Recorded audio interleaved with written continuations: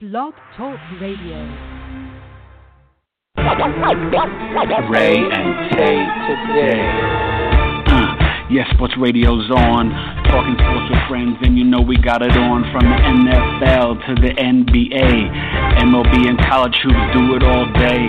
College football, we know who's number one. Understand, on the phones, you know we get it done. So call in 718-664-9098, and we'll give you more. Hello, and welcome to the show. You're listening to Ray and Tay today, and I'm Ray, Tall Rayside.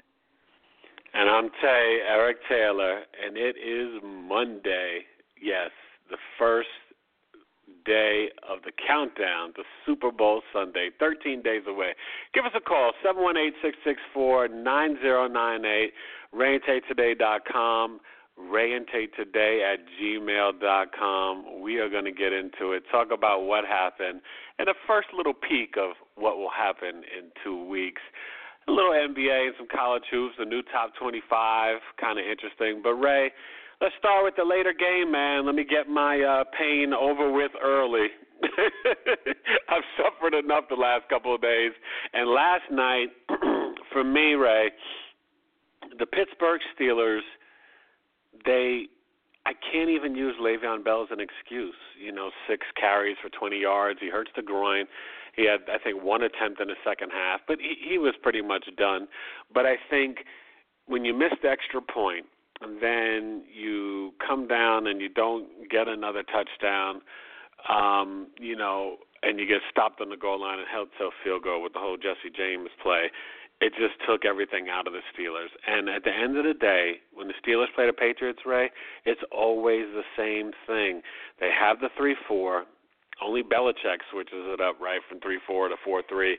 And they play the zone. And you cannot play zone against Brady because what happens? Like you always say, death by 1,000, slashes or cuts. And, as good as the linebackers are, and Shazier was all over the place, and you saw Timmons playing good, and the corners weren't horrible, but, Ray, it's too much. It's too much. And Brady, another masterful performance. But I think the Steelers have to structure. They have to get a shutdown corner. And against the Patriots, you have to be willing to play some man-to-man and blitz. They did get some pressure on them. They did hit them. There was no running game in any of the championships. LeGarrette Blount, 47 yards, was the most out of all 4 teams this weekend. And, Brady, one of his best performances, 384, 3 touchdowns, no INTs, and he's just a master. It was a master class, and it's our worst loss for the Steelers. 36-17. I mean, we got spanked. And I guess really and I'm not even upset at Antonio. They doubled him, and, it's not even about now he signs a deal with Facebook, so he looks stupid, and it's going to affect his future contract.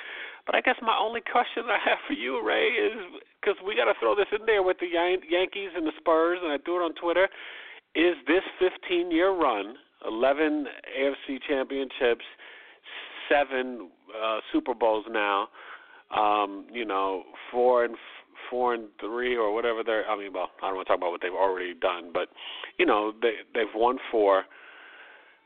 Is this the greatest dynasty in professional sports, especially now with the free agency era for the Patriots? I mean, is that the conversation? That and is Brady for sure, without even any debate, the greatest quarterback ever?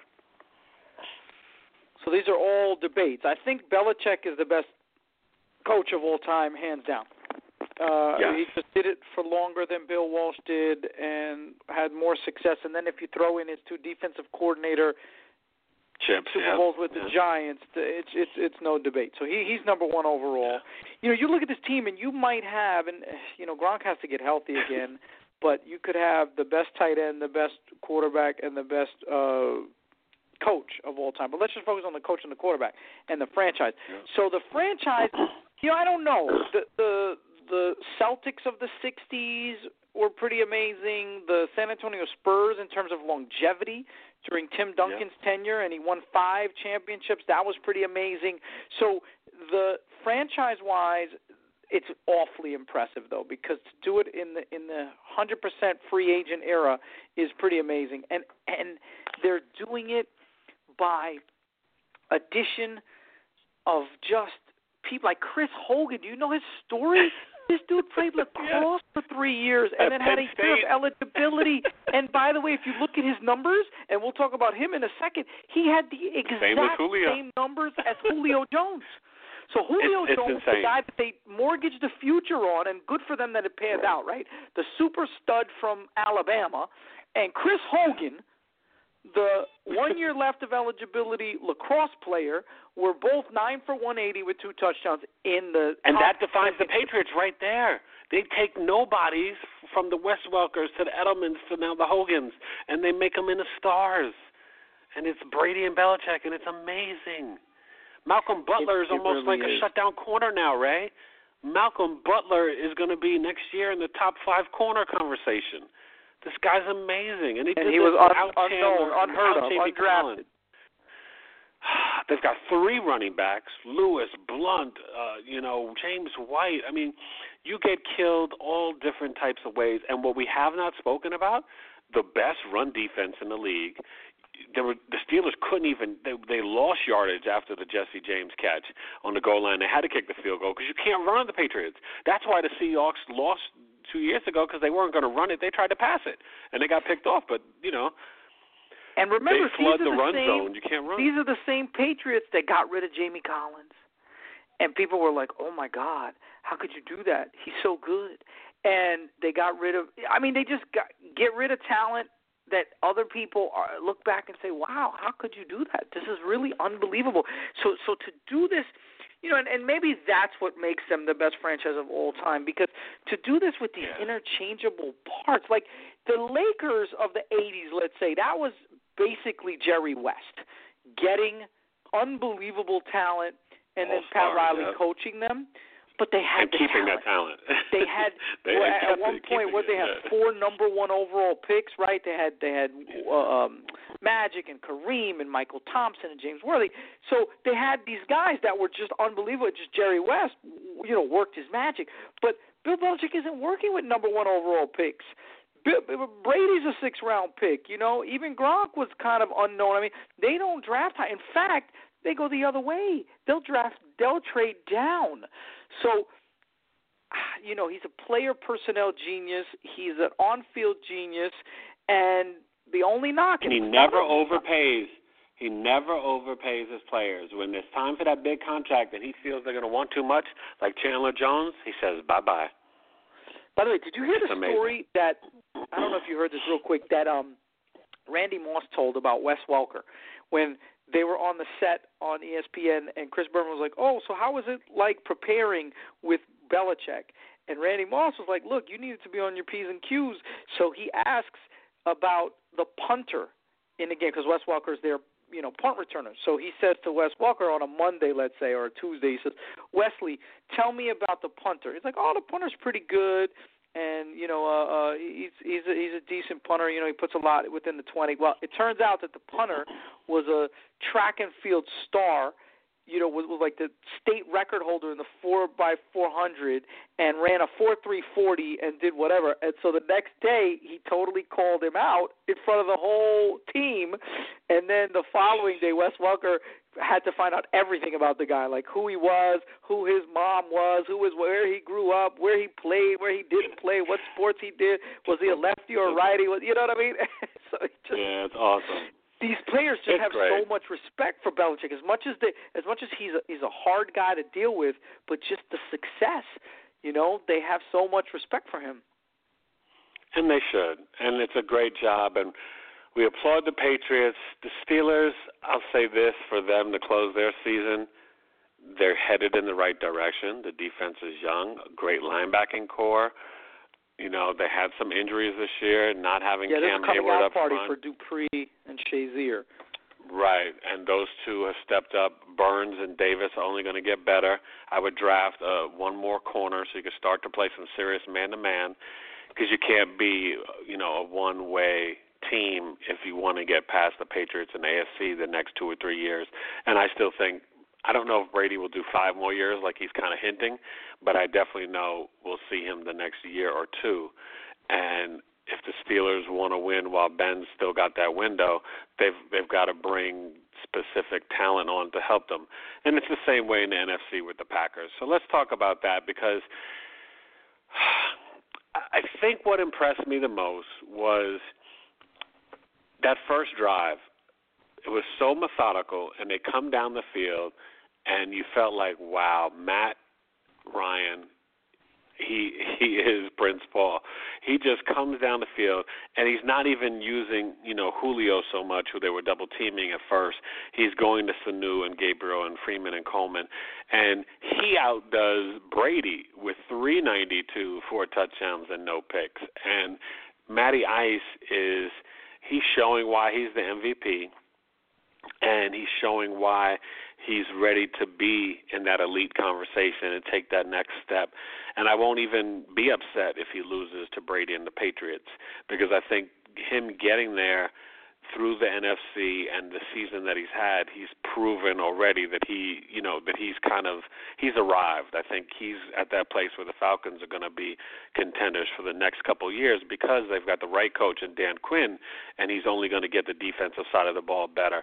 Sanu and Gabriel were incredible, but like you said, Julio Jones, when you saw that 73-yard touchdown run, grown man strength, I was like, oh, my goodness. And this is the thing that when you look at the forward with the matchup, Ray, I don't know, even if you have Butler on him and bring the safety over, he's different. And this is why I would have to take him over Odell and Antonio, because he can do all that they can do, and you can go up top to him like T.O., like Terrell Owens. He's an Owens type of receiver, and it's a perfect comparison. And I heard it somewhere today, and it's not that I never thought of it, but it's perfect, because he can run the whole route tree, but he's got ups, and he's so fast and strong. 9 for 180 and his 2 touchdowns and the 73-yard, run. I mean, this team is deadly, and I think the spread is 3 for the Patriots. The over/under is 59, which could very, very easily go over. We could be in for a classic.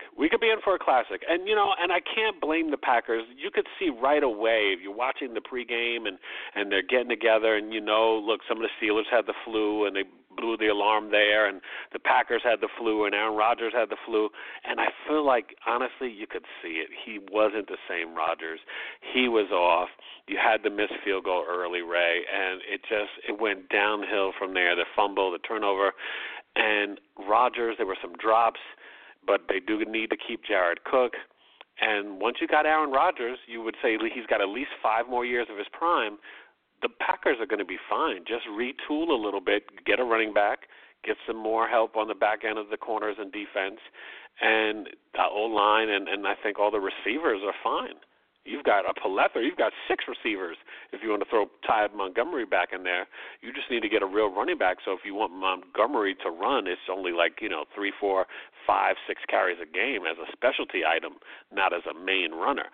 So I applaud the Falcons. I think the Packers will be fine. I think he got them past where they belong to be just because Aaron Rodgers is that great. I don't think this team was that talented. Yeah, that's what kills me as a Cowboy fan. This should have happened last week.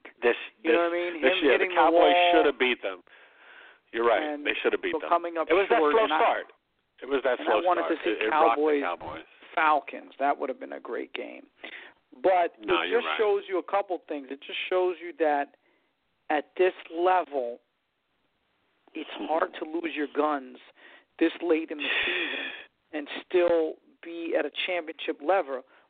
So on the one hand. On the other hand, the Patriots, I guess they lost Gronk early enough that they were able to compensate for it. But if you think about it, you take the best tight end in the game off of a team, they would suffer more than the Patriots did.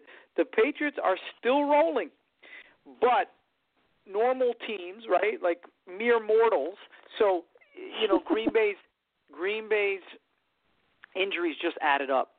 And give Jordy credit. He played like a hero. No, he really tried. He played good. Those ribs. but you need to come out guns blazing to beat Atlanta. You can't, you know what I mean? You can't be at 70% and deal with those guys, because those guys will steamroll you like they did. And credit to Matt Ryan, credit to the Atlanta franchise. Remember, they hit the wall mid-season last year and just went south quick, fast, and in a hurry. And everybody said, oh, same old Falcons, you know, Matty Ice is not ready. He's never going to be elite. He's only going to be, you know, a pretty boy who, you know, when the chips are down, under pressure. Yeah, we were tough on him, too. Deliver. Yep. We were very rough on him. And good for him for delivering. And not only that, but this is not, I mean, yeah, he has the running game, but this is not, from a skill position, the best collection of receivers out there. It's not even the best collection of receivers that he's had. You know what I mean? So you're right. Good for him. Oh, you're right. But I'll say and this. he lost Julio Jones for a significant part of the season.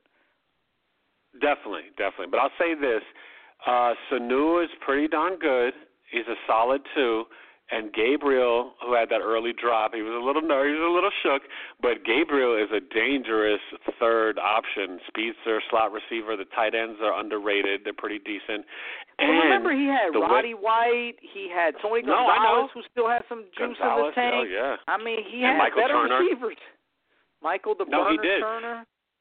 Yeah, but with Freeman and Coleman, who both can catch out of the backfield, both can run, break tackles, go, you know, sweeps or go between the tackles, that is something that we saw Seattle beat the Patriots. When Seattle beat the Patriots, C.J. Prosise was huge in that game and was catching a lot of balls out of the backfield. And that's one thing you got to be able to do, and that's where the Steelers truly miss Le'Veon Bell, because you can attack the Patriots with your running back catching passes, and the Falcons will have 2 of them. So that makes them very dangerous, and the Steelers really miss that with Le'Veon Bell. D'Angelo is, you know, can run it, but he's not the wide receiver that Le'Veon. Le'Veon is pretty much like a wide receiver. So I think that's something, you know, going forward when you're looking at the matchup. Freeman and Coleman, they're going to be hard for the Patriots, you know, to stop. I think, you know, maybe they can get them running, but then passes out of the backfield. Freeman's got great hands. That's going to be fascinating to watch. And you know what? You're seeing a lot of speed from Deion Jones from LSU, Vic Beasley. You got the old veteran, Dwight Freeney. The Falcons only have the Patriots have 30 new players from the last Super Bowl team, so they still got, you know, like 20-some-odd guys that were there.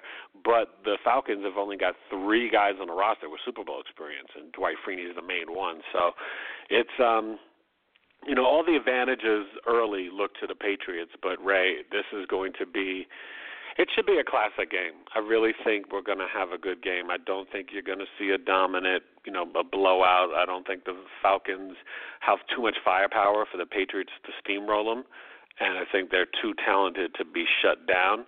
It's just going to be scheming. And can Dan Quinn scheme something up for Josh McDaniels? You know, this is a – you know, it's kind of funny, right? You got Kyle Shanahan against Josh McDaniels, both of the guys that were considered, you know, for jobs and Niners jobs. So listen to this. That's interesting. Go ahead. Dan Quinn was the defensive coordinator for the Seattle Seahawks when they almost, if it wasn't for Malcolm Butler, beat the Patriots 2 years ago. And he's won 2. So he's been to 3 of the last 4 Super Bowls, Dan Quinn, as a coordinator and now as a head coach. So this guy, awesome. Even though the Falcons don't have experience, he's got some pretty decent coaching experience, you know, playing in the big game. He does, and you know, we'll break more of it down and start to take piece by piece, even on Friday and stuff. Ray, I wanted to look at some NBA and the college hoops. First in college hoops, you got Duke playing NC State now. But, look, Villanova's still number 1, had a good weekend. You got Kansas, 2, getting a lot of first-place votes, right? 36 and then, 35 and then 28 for Kansas. Number 3, Gonzaga, who you know I've been banging the table for, 19-0. They play tonight to probably go 20-0 against Portland. So they're having a great season. Kentucky in a tough game held on this weekend. They're 4. 5, Baylor. 6, Florida State with their big win. The ACC is loaded. And Arizona with a huge upset of UCLA. They move up to 7. UCLA is 8. 9 North Kakalaki, our Tar Heels, and 10 Oregon. And what's so fascinating, when you're talking about the power of the ACC, I want your thoughts on this, 12, 13, and 14. Virginia, Louisville, and Notre Dame. And, of course, you know, Duke is just right there at 17. Is the ACC the best it's been maybe in a long, long time? You're talking, 5 teams in the top 18? Well, or 6 teams. I'm sorry, 6 teams. That's crazy. They have depth. But usually we're used to the ACC having, you know, Rambo strength, meaning Duke and North Carolina in the top 5, you know, having those mega teams. So this is one of those years where actually they look like the other conferences, the Big Ten, the Pac-12, teams that have been putting a lot of conferences that have been putting a lot of teams in the top 10. I don't know. The ACC, it's probably Carolina's to lose, right? Because Duke is a little up and down. It's just he's still going to be out a few weeks with his surgery, and Capel's kind of putting his stamp on the team. But if you look at it, none of those ACC teams are real. I mean, you look at Florida State, and you're like, are they a national championship team? No. Virginia, you know, Louisville. I'm not sure, but these are really good teams, though. I mean, these are you know, final 8 teams. So I think the ACC has a lot of depth. I just don't know where that powerhouse team that's going to beat Villanova or Kansas or Kentucky on a neutral court. You know what I mean? So, very good. Two things will happen, though. But 2 things will happen. Consider this. They're going to beat each other up, but like the Big Ten of yesteryear in some ways, that also will make them stronger come tournament play. And you'll find them in different brackets, and you'll find, like, I think 5 of them in the Elite 8 or 5 of them in the Sweet 16. You know what I mean? Because they're going to be so tested. So I think that could be a benefit for the ACC this year. You know what I mean? That they're battling each other, and then, then all of a sudden you're like, wow, Louisville's in the Sweet 16, Duke got it together. You know what I mean? You're like, oh my goodness, all these guys. So it's definitely something to look for, and I'm happy because my Terps from the Big Ten, which, you know, it pains me to say that, are at 22. So they stepped up and had a nice win this weekend. So college ball is definitely heating up. We'll get some more into it. As we close out, man, we got to talk NBA. And I want to ask you this. Do this out there on Twitter. The Spurs, that win in overtime over the Cavs, great game. You know, they still win without players and with injuries. But what you saw from your guy, and I'm going to give you the credit, your guy, Kawhi Leonard, 41, 6, and 5, and being able to just step up his scoring. I think he had 6 games in a row with over 30 while Parker's been out. And, you know, he's playing a little bit of the 2, the 3, the 1. He sticks the 1, the 2, the 3, whatever he has to. And you almost feel like Kawhi, Durant, and LeBron are all on that same level of small forward, because Durant's having his best all-around and defensive season. This is like the renaissance of the small forward again, and Kawhi Leonard and the Spurs, they might have a stake when it's all said and over, going 7 games in the Western Conference Finals with the Warriors. My question is, could we be crowning the Warriors too fast, and could the Spurs mess up the party, Ray? You know, as a guy who's loved what the Spurs have built over the last 20 years, you can never count them out. And they beat them without Tony Parker and Pau Gasol on the road in Cleveland in a game that Cleveland really wanted. So that's always something that's impressive. And Pop has that in him, right, to come pull a rabbit out of a hat. The problem I have with San Antonio is they have one mega athlete in Kawhi Leonard. I mean, he's a top 3 maybe player in the NBA, top 3 athlete in the NBA. This guy's just unbelievable. Like, you know, like I said, he's maximizing his God-given talent. His game has no flaws. It's a beauty to watch. I mean, it's basically LeBron he plays both sides of the ball. LeBron can't shoot, and LeBron can't shoot clutch free throws. And Kawhi Leonard's a 91% free throw shooter. So am I saying Kawhi's better than LeBron? No, but it's awfully close. And if you told me that you wanted Kawhi Leonard on your team, who is a Finals MVP, over LeBron because he hits free throws and he's a better shooter, I couldn't be mad at you. He's just as good a defender. He's not as explosive maybe as LeBron is above the rim, but he can guard 1 to 4 just like LeBron can. And his arms and his length and his, he's the problem. Here's the bottom line though for San Antonio is they're not as athletic as some of those teams, and that's what happened to them against the Clippers 2 years ago, against the Oklahoma City Thunder last year. Yeah. They're not, and they're aging, right? So Manu, who's a decent athlete and could hold his own, he's too old, and Tony Parker's too old, and Pau Gasol is over the hill, and LaMarcus Aldridge's not athletic enough at the end of the day to create his own shot when it comes down to clutch time. So I have a problem with them in the postseason in a 7-game series against a talented and athletic team. So that's where they come short to me against the Clippers, and specifically against the Clippers and the Warriors in the Western Conference. I totally agree. And then another great game. The Suns back and forth and had a big lead, and Knicks came storming back. They took care of the Knicks, and just some dysfunction on the Knicks towards the end, who are now the 11th seed. And, I know they're at that talking place. About the Knicks as the 4 or 5 seed in the East. They're just and the Wizards were the 11th seed, and now the Wizards are the 5th seed, right?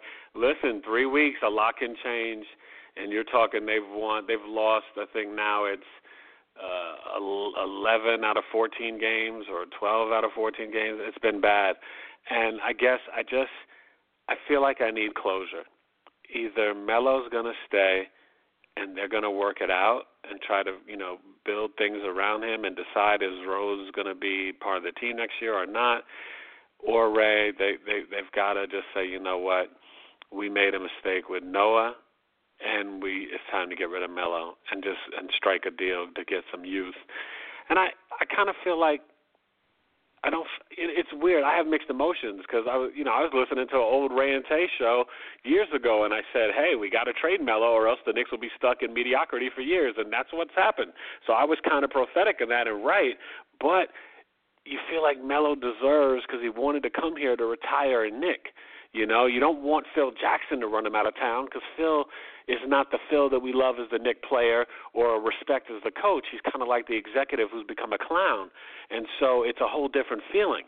And I don't want him to run Melo out of town and then he leaves the next year. Do you know what I mean? So I just want what's best for everybody.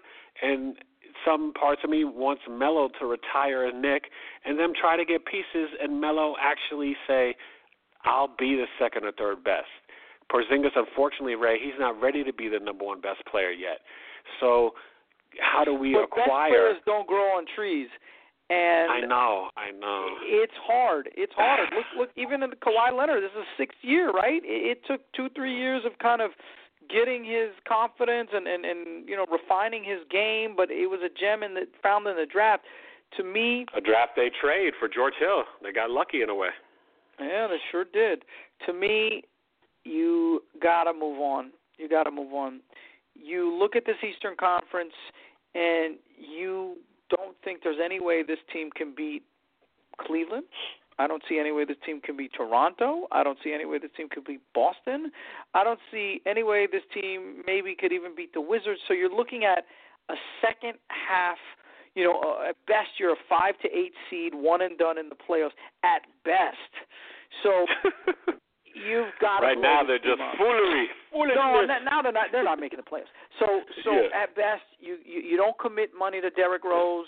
Something's up there. He needs a different environment. I'm not sure he would thrive in New York. Carmelo has proven that he's an awfully talented offensive player who plays defense, on occasion, but. And I hate to knock him because he did win a championship as a freshman in one of the most incredible runs in history at Syracuse in 2003. But he doesn't make anybody better. He doesn't make the players around him better. And you know what? It's a special gift that most players don't have that gift. And Carmelo's players around him, you don't drop Carmelo on a team and say, wow, we just got materially better. You drop Carmelo on a team and you're like, you know what, we got a good scorer on this team. But for some reason, something just doesn't, it's not a 1-on-1 equals 3 situation with Carmelo. So what he needs to do is find his best, and you said it was Cleveland? Wow, that'd be crazy. Cleveland, Golden State, the Spurs, the Clippers, I don't know who it is, Toronto. Find somebody, try to win your chips so you can have one as a college player, one as a pro player. It's not happening in New York. I'd want him to go play with LeBron and then try to win it. I don't think the Clippers can win. Blake Griffin was supposed to come back tonight. He's not against Atlanta. He'll be back soon. Chris Paul's out 6 weeks. I'll say this. This is the way I think about the Knicks. They're sort of like that pretty girl that is wanting to give you a date, but she's pretty, but she won't ever give you the date, so you can never go anywhere. So anyway, man, great show. I got to run. You close it up and end it out.